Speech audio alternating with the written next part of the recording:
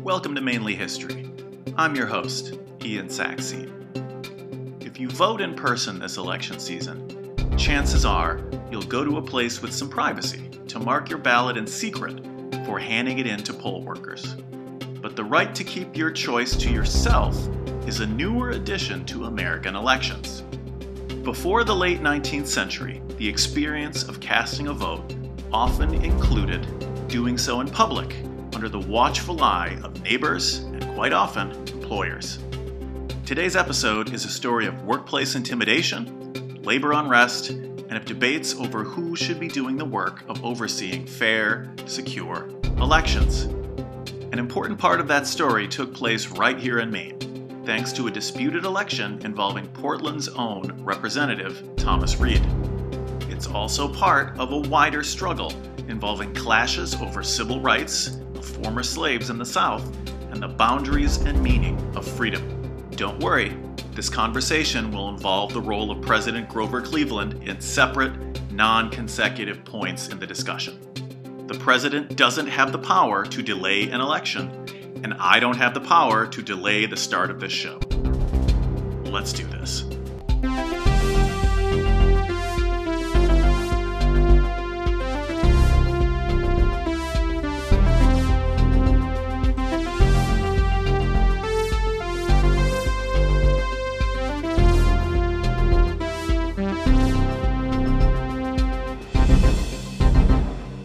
My guest today is Gideon Cohn Postar, a Northwestern PhD, postdoctoral fellow at the Andrea Mitchell Center for the Study of Democracy at the University of Pennsylvania. Gideon, welcome to Mainly History. Thank you so much for having me, Ian. Gideon, could you please give an overview of what you research? So my research is focused on voter intimidation in the late 19th century, and specifically economic intimidation. So ways in which employers or union representatives or bosses would find ways to intimidate employees into controlling their votes. And so my focus is on the post-Civil War era up until about 1896, and the way in which those methods of intimidation forced legal changes, but also cultural changes in how we see the vote. Now, I know in your research you uncovered a particularly noteworthy incident right here in Maine. Could you talk about the kerfuffle, the controversy, if you will, that occurred in 1880 in a Maine congressional election? Absolutely. So I think kerfuffle is a good word for this. The reason I focused in on this election, it makes up a portion of my dissertation research, is because it produced a whole lot of sources.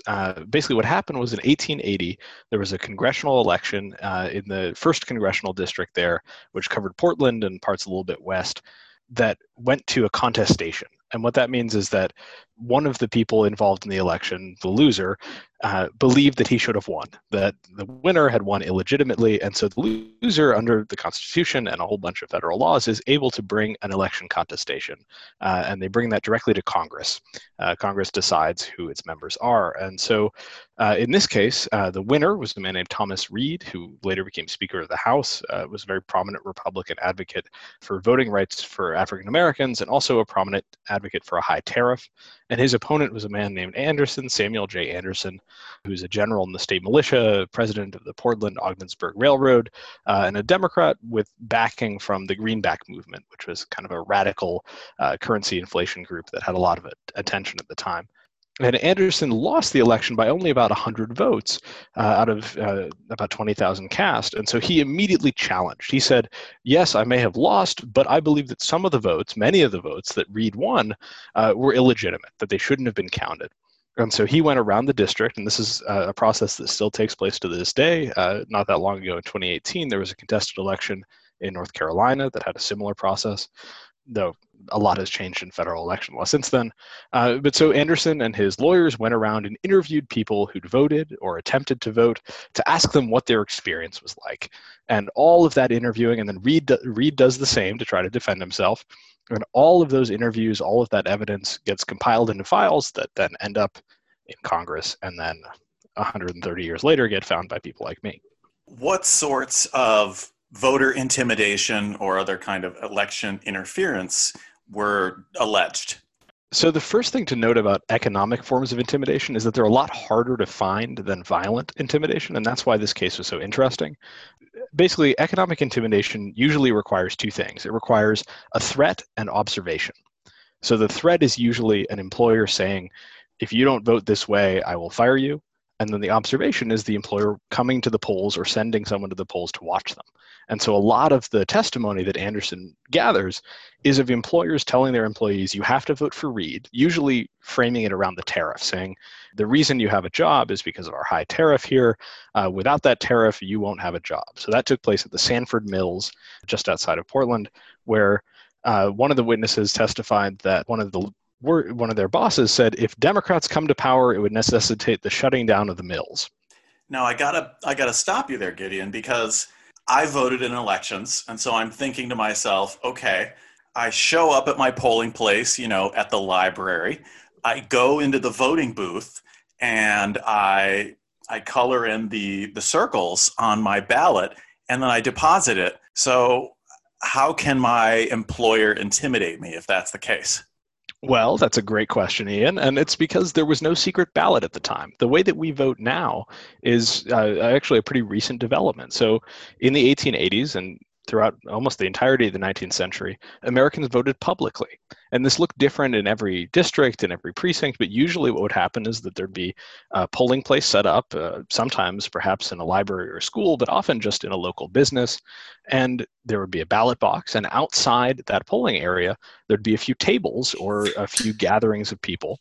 And those people were from each party, and they would offer ballots to voters. And that ballot was created by the party itself. The party paid to print it and chose who went on it. And then voters, as they approach the polls, choose who to take a ballot from. And that's a pre-filled ballot with everyone's name on it. And then they walk into the polls. There might be a registry where they have to say their name, whatever it might be, and then drop the ballot into the box. And so anyone can see what's happening. Anyone can watch you as you approach the polls.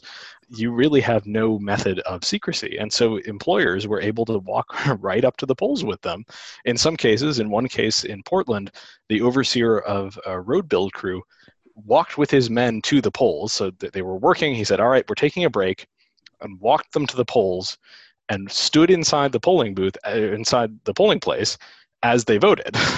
And one of the men whispered, he was a bricklayer on the crew, whispered to one of the poll workers, this is not the ballot I would vote. Could I help it? But he knew he didn't have a choice. The only other choice they had would be to not vote. And one man, Henry McGee on the crew, chose not to. He refused to vote. He went home. This is in downtown Portland, not far from Congress Street. And he said, I cannot, vote the ticket they want me to vote. So I'm going to go home. I don't care if they fire me. And it's kind of interesting in that case that he wasn't actually fired. McGee, as far as I can tell, did not lose his job. But that threat, the threat to all the others around him that, okay, if they break from the boss on this issue, and the boss will know if they do, it's possible they could lose their job, seems to have been really effective, even though it wasn't carried through in all cases. What was the justification for this practice of voting? Like, why was this public demonstration of your support considered the fair way to vote? Well, when it comes to voting, you really have to choose between insulation and access. And what I mean by that is insulation is also could be referred to as protection. So how protected are you? How protected is your ballot when you go to vote? Now, the way we vote traditionally now, going to the polling place, you have to potentially show an ID. You go into the polls with a secret ballot. You fill it out there. No one is allowed to see what's going on. And then you vote that ballot immediately. That is a very insulated practice. It's very difficult for someone to find out how you voted. It's hard for someone to coerce you and then be sure that you voted the way they wanted to or bribe you. But it's actually not a good approach in terms of voter access, because it's actually very difficult to go through all those steps. You have to pre-register. You might have to have a specific form of ID, and that might change based on who's in power. You might have to take time off from work to vote, or you might have to leave your children at home without childcare. And then it takes time to go through that process. And there's always long lines, because voting secretly means that you have to have a certain number of booths. You can't just have people taking a ballot and filling it out on the corner. You also have to be able to read. Absolutely. And the ability to read, and not just to read, but also to understand the ballot, especially considering that ballots back then and now could be pretty complex. You're voting on a whole lot of people and maybe a whole lot of issues and a lot of things that you might not understand perfectly. And so if you can't read and you can't not just read, but also have high literacy and high involvement in politics, you might not know who to vote for. And so the system we have now has very little access, but a lot of insulation. And so a lot of voting laws is trying to find the right balance between those two. And that's where we come down now with a lot of the controversy over vote by mail, where it's a less insulated system because while you are able to seal your ballot and you're able to send it off, you're still filling it out at home. Potentially there could be coercion or bribery from within your family or within your community. And that's a little easier to coerce or bribe when it's at home than at the polls. But the access is so much greater, particularly in a pandemic. So a lot of states have turned towards this idea of privileging access over insulation. Well, that was sort of what was happening back in the 19th century. The idea was anyone can come vote as long as they're registered and a citizen. And we're not going to have any protections because who needs protection? If someone intimidates you, just stand up to them.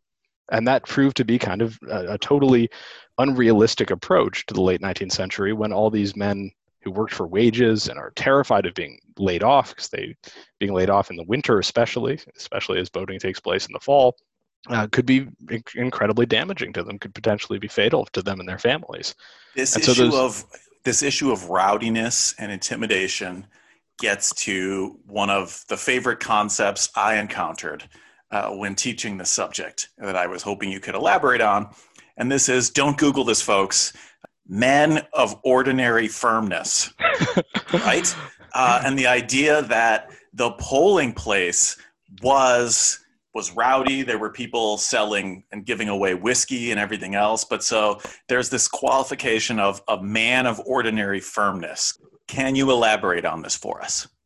Absolutely. So a voter of ordinary firmness, or man of ordinary firmness, as it was often called, is this idea that in order to vote, you are carrying out a very important citizenship right, but it's something that is only given, like the right to vote is only given to those who can protect it, who can vote without dependence on other people, who can vote without bad influences. And obviously, this was never true in reality, but the assumption was that if you have the right to vote, you have the ability to make your own decision.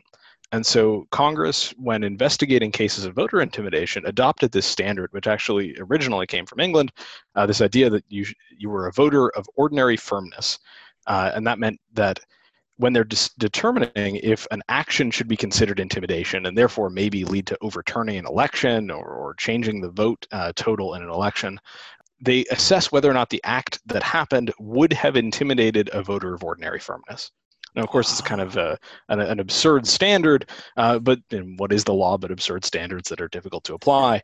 And so this was often applied to cases of economic intimidation, where someone would say, okay, yeah, a boss said, vote this way or I'll fire you, but shouldn't a man of ordinary firmness have said, fire me if you want to, I'm going to vote the way I want? And yeah, ideally, but in the system that had been created of extremely precarious labor, no social safety net, and again, with winter coming on, people are voting in November. In Maine, they're still voting in September, actually, but in Maine, the winter begins much sooner.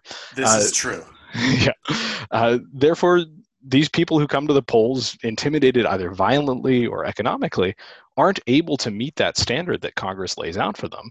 And it's not until 1898 that Congress starts to think, the House Committee on Elections starts to think, maybe we should consider the context in which these actions happen instead of just having this over-the-top standard of a man of ordinary firmness. But by then it's much too late, in part because ballot secrecy has been enacted, and so these incidents take place less, but also because African Americans have, for the most part, been disenfranchised throughout the nation, and cases of intimidation move from the polling place to the law.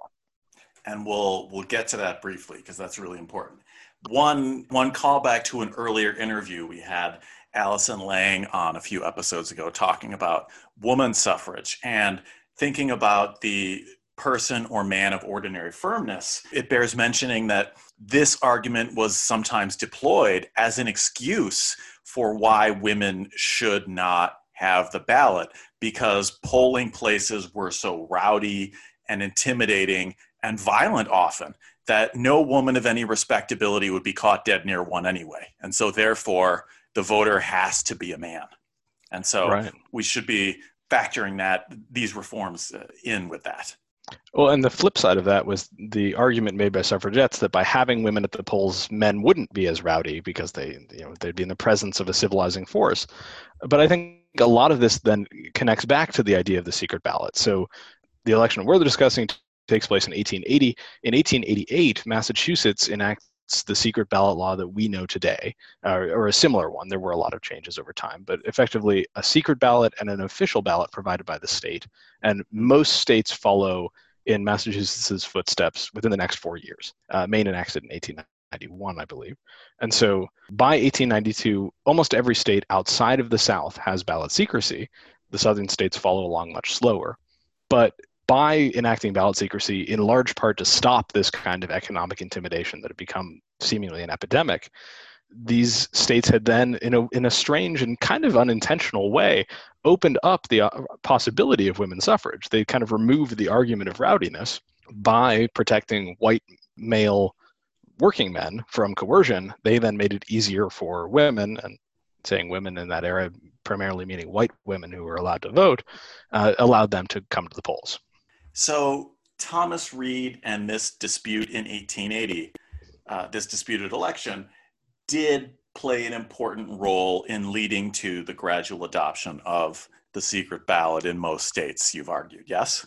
Yeah, I think that Thomas Reed's election is important in a lot of ways, in part because of the experience of this challenge that he gets. So Reed goes on to become Speaker of the House. He becomes a transformative Speaker of the House and changes the way the House functions in a much more democratic way.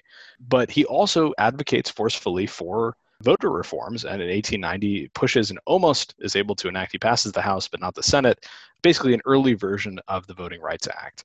And that was very much his focus throughout his career, in addition to the tariff, of course, and fishing policy, which was still very important for Maine.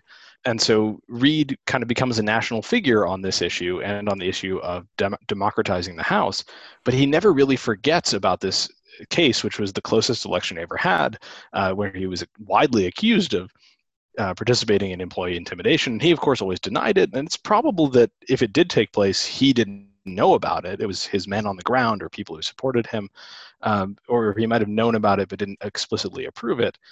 But he frequently does mention this kind of economic intimidation as being the crime of the North. So he differentiates violence in the South, saying that in the South they are massacring and intimidating and coercing African Americans. In the North, this kind of economic intimidation takes place, and we need to stop that.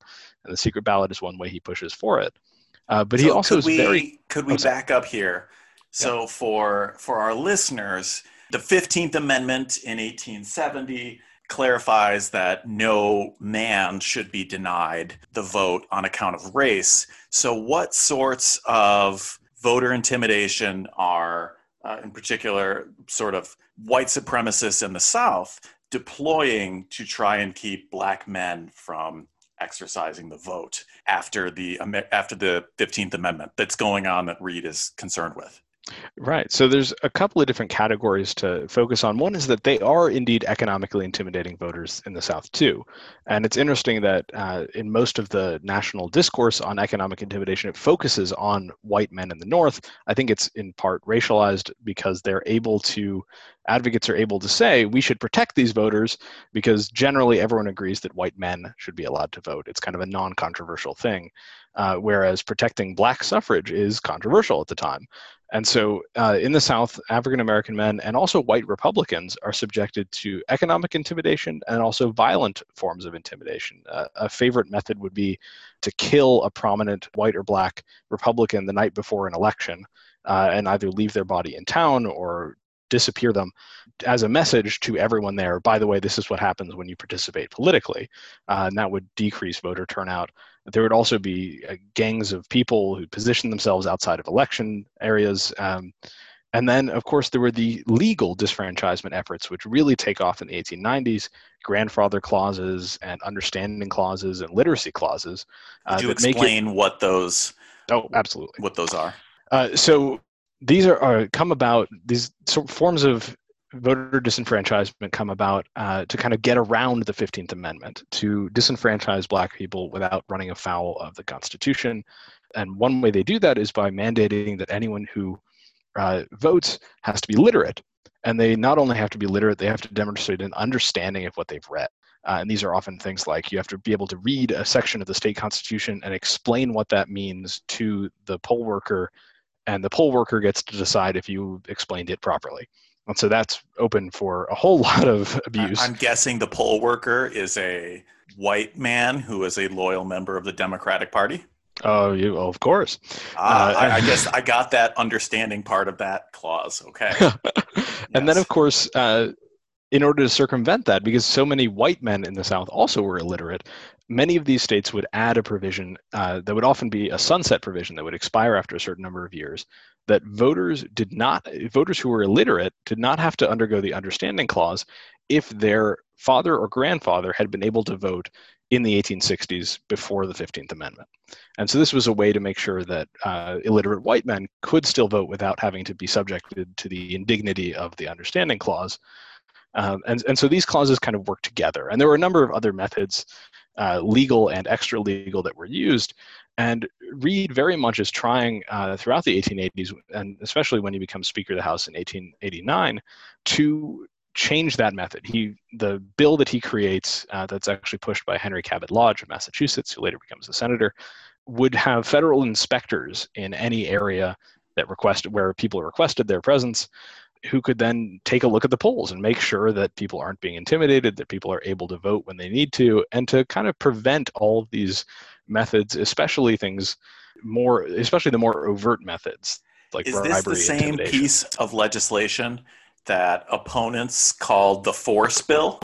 Yes. So showing the dominance of the Southerners in the historiography, even to this day. I happen to, on Mainly History, we're big fans of the Force Bill, and yet we still call it the Force Bill. Absolutely. It was a terrific bit of demagoguery to label the federal elections bill the Force Bill. And a lot of Southerners and also Northern Democrats and some Republicans talked about Northern bayonets. This was a return to bayonet rule. These inspectors were going to be backed by military force, and doing whatever they could to make this law that was designed to enforce the Constitution not palatable to most people in the North. And the Senate ends up filibustering it for months and then just not passing it. So Reed's efforts come to naught on that area. But if you could tie this together for us. So it seems like with the dates you're mentioning, the federal elections bill and the secret ballot both come about at roughly the same time, the very late 1880s. Were there efforts to attach these two reforms together? Absolutely. So the initial draft of the federal elections bill in the House actually contains a secret ballot provision. And that's widely considered a good thing, but it's difficult for reasons that seem kind of strange for us now, in that federal and state and local elections are technically separate elections. They're just all taking place on the same day for the most part. The federal elections bill provisions would only apply to federal elections.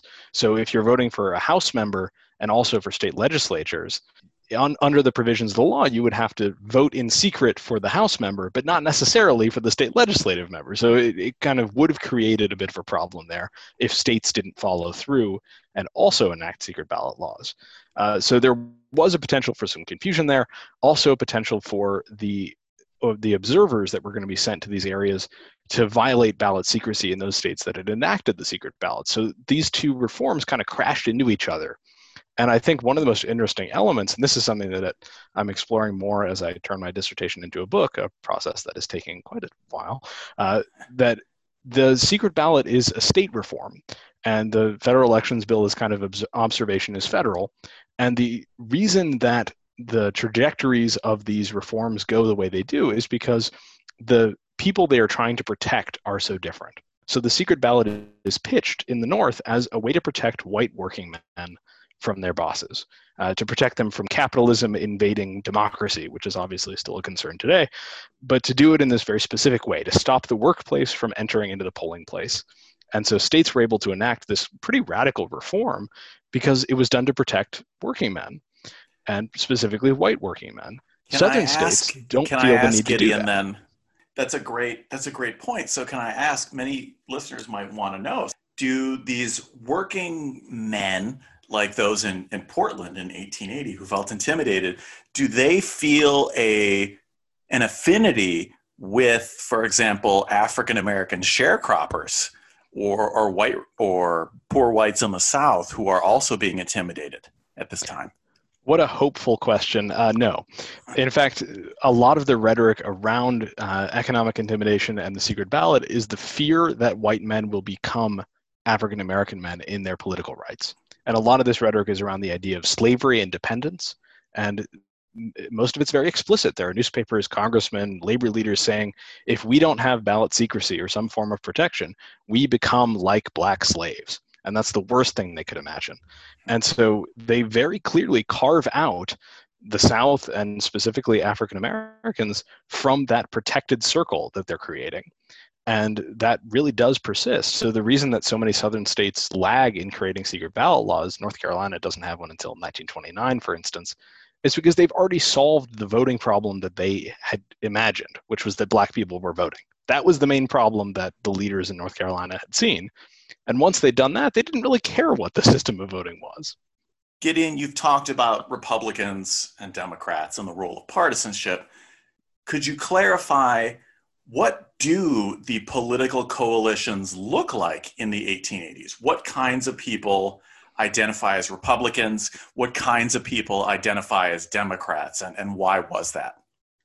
So largely, the Democratic Party is made up of whites in the South who are not thrilled with the racial settlement, with biracial democracy, fighting kind of to restore what they refer to as local rule, but is really white rule. But that party is also paired with a party in the North that is often the party of immigrants from Europe who often tried to call themselves white, were often not assimilated as white as such yet, but often Irish and Italian immigrants, kind of the large urban machines that we are familiar with in Chicago and New York, are Democratic. And so the party is a kind of a strange pairing of fairly poor workers in the North and fairly wealthy, often men in the South. The Republican Party is not just the opposite of that. It's often interlaced, but the Republican Party is often people who have something to gain, who stand to gain from the progress that has taken place since the Civil War. So that includes African Americans who've been enfranchised, who won their right to vote, and a whole bunch of other citizenship rights as well during the Civil War. It's also people who have something to do with the commercial economy. So people who own factories or might work in factories that enjoy tariff protections, which ensure that their wages, but also the prices of the goods they make remain high, and also of people who have a genuine interest, white men and women who have a genuine interest in African American freedom. So one key thing to note is that in the 1880s, the issue of the currency, which becomes a huge issue in the 1890s, we don't even need to get into that, is still bipartisan. So no one really knows what the currency should look like. That's a total mess. But really, the parties are split on this idea of whether or not the government should intervene in both the economy and in people's lives when it comes to defending their rights. And Republicans come down strongly in both cases, saying, yes, the government should have something to do with the economy, and it should have something to do with how people are able to express themselves either at the polls or just in society. If you want to take a real walk on the wild side, you can read some modern fan pieces for the last truly small government Democratic president in American history, Grover Cleveland, elected twice non-consecutively in 1884 and then again in 1892. And I have to say, it is something else. The Grover Cleveland fan pieces that have appeared in recent years. Because, of course, Grover Cleveland was a huge fan of white supremacy and a huge opponent of women's suffrage. But apparently this is not a bug, but a feature if you are a Grover Cleveland stan in the 21st century. Absolutely. There are books, there are articles of Grover Cleveland, the last honest, true conservative Democrat. The kind of remarkable thing for me for those is they never actually talk about then what he did during his presidencies. things like crushing striking workers with military force. When he had unified control of the government in his second term, he presided over Democrats wiping out almost every voting rights law that had been passed during the Reconstruction era, and he happily signed them. He lied to the public about his health, ruined journalists' lives. He also married a woman that he had been responsible for as his ward. I just don't understand the Grover Cleveland stands, as it were. I think he does have the advantage of the non-consecutive terms that he served. Every time any sitting president loses, immediately their fans invoke Grover Cleveland for a comeback.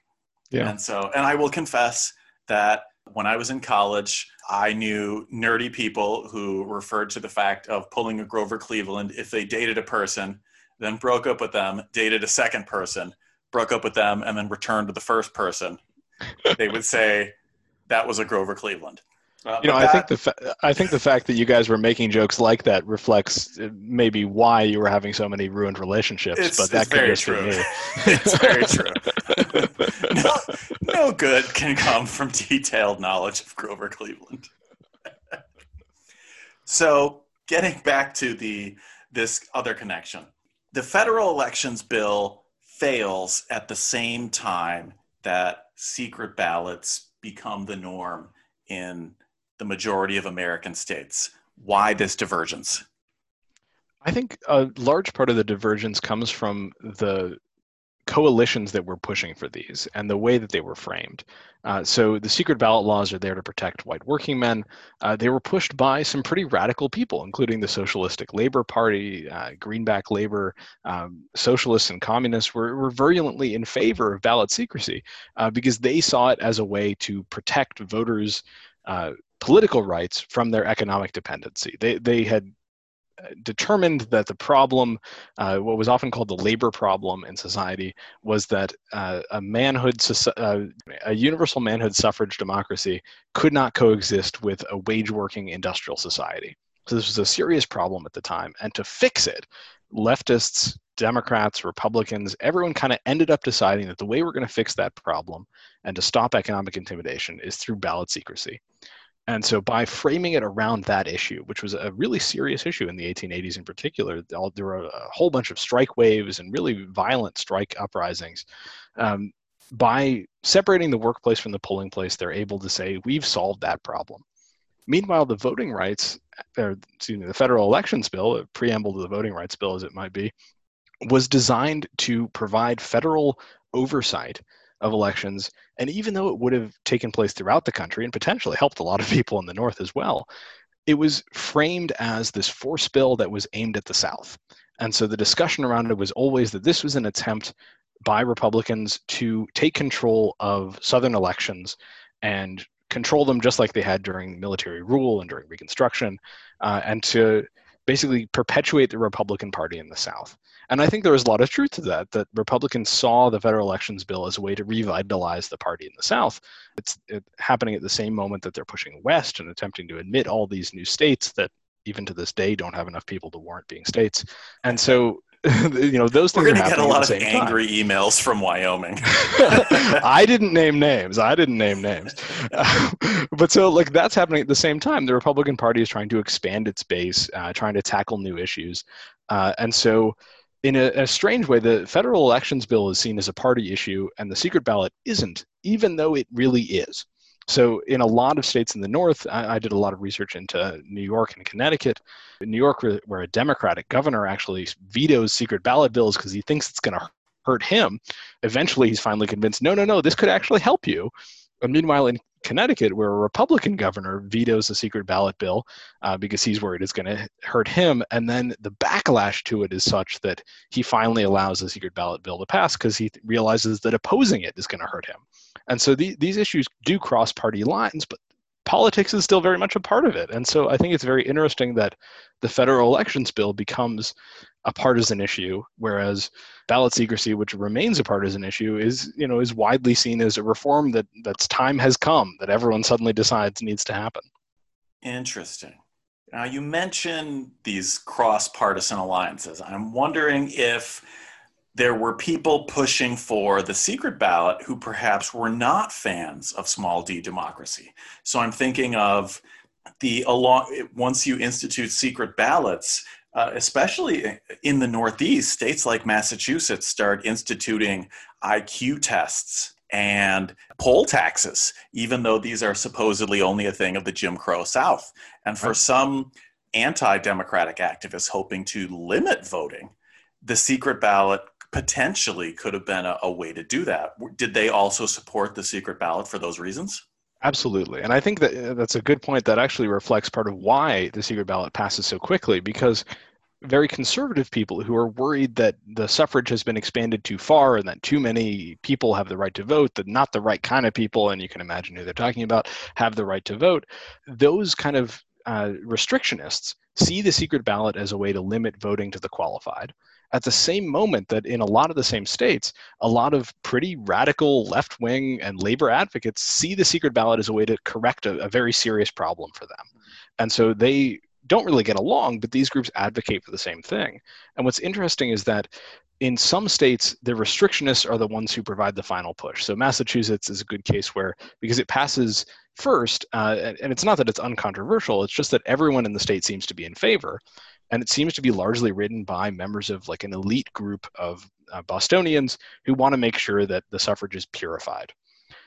Meanwhile, next door in Connecticut, barely a year later, most of the push for ballot secrecy comes from the Socialistic Labor Party and comes from labor leaders who see this as a way to stop economic intimidation. And these pushes are happening at about the same time. They're very much influenced by each other. And they come up with ballots that have similar results, but the intent behind them is very different. Strange alliances. Absolutely. That would be a good title for a book. Oh, that's true. Well, from you, hopefully. That'll be book 2. Shifting our gaze to the present, you are where this interview is coming out just a short time before our own election of 2020. Do you see similarities or echoes in language over election security, either in terms of workers in Maine or federal oversight of Southern elections? Do you see echoes of those in debates being held today over, for example, mail-in ballots or other ballot access issues?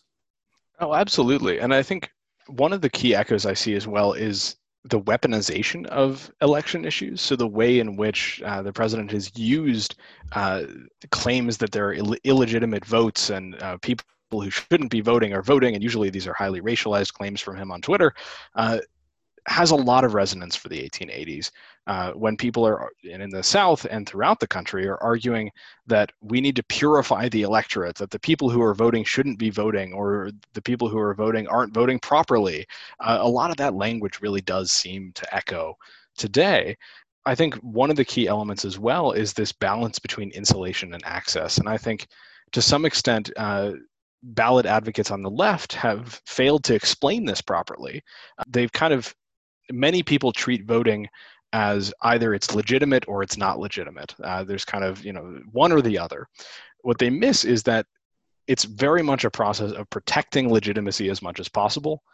And when it comes to guaranteeing voter access and voter insulation, you're eventually going to have to choose between the two. And that doesn't mean that you're going to have an illegitimate election, but I think what is clear is that in the 1880s, elections were becoming illegitimate because voters weren't properly insulated. Economic intimidation, violent intimidation, precariousness of workers, all that meant that voters were not properly protected. Now, in the midst of a pandemic, and with voter access being the problem, I think we're at risk of having a moment where we have an illegitimate election because not enough people have voter access. And then people interpret that in this pandemic world as, well, it doesn't matter what the election results are announced as because I know that people were prevented from voting the way they should have. And I think that's one of the dangers if we don't have a strong enough turnout through vote by mail, or through early voting, through election day voting, that no matter what the result would be, it'll be illegitimate in the eyes of both parties. This is a good point.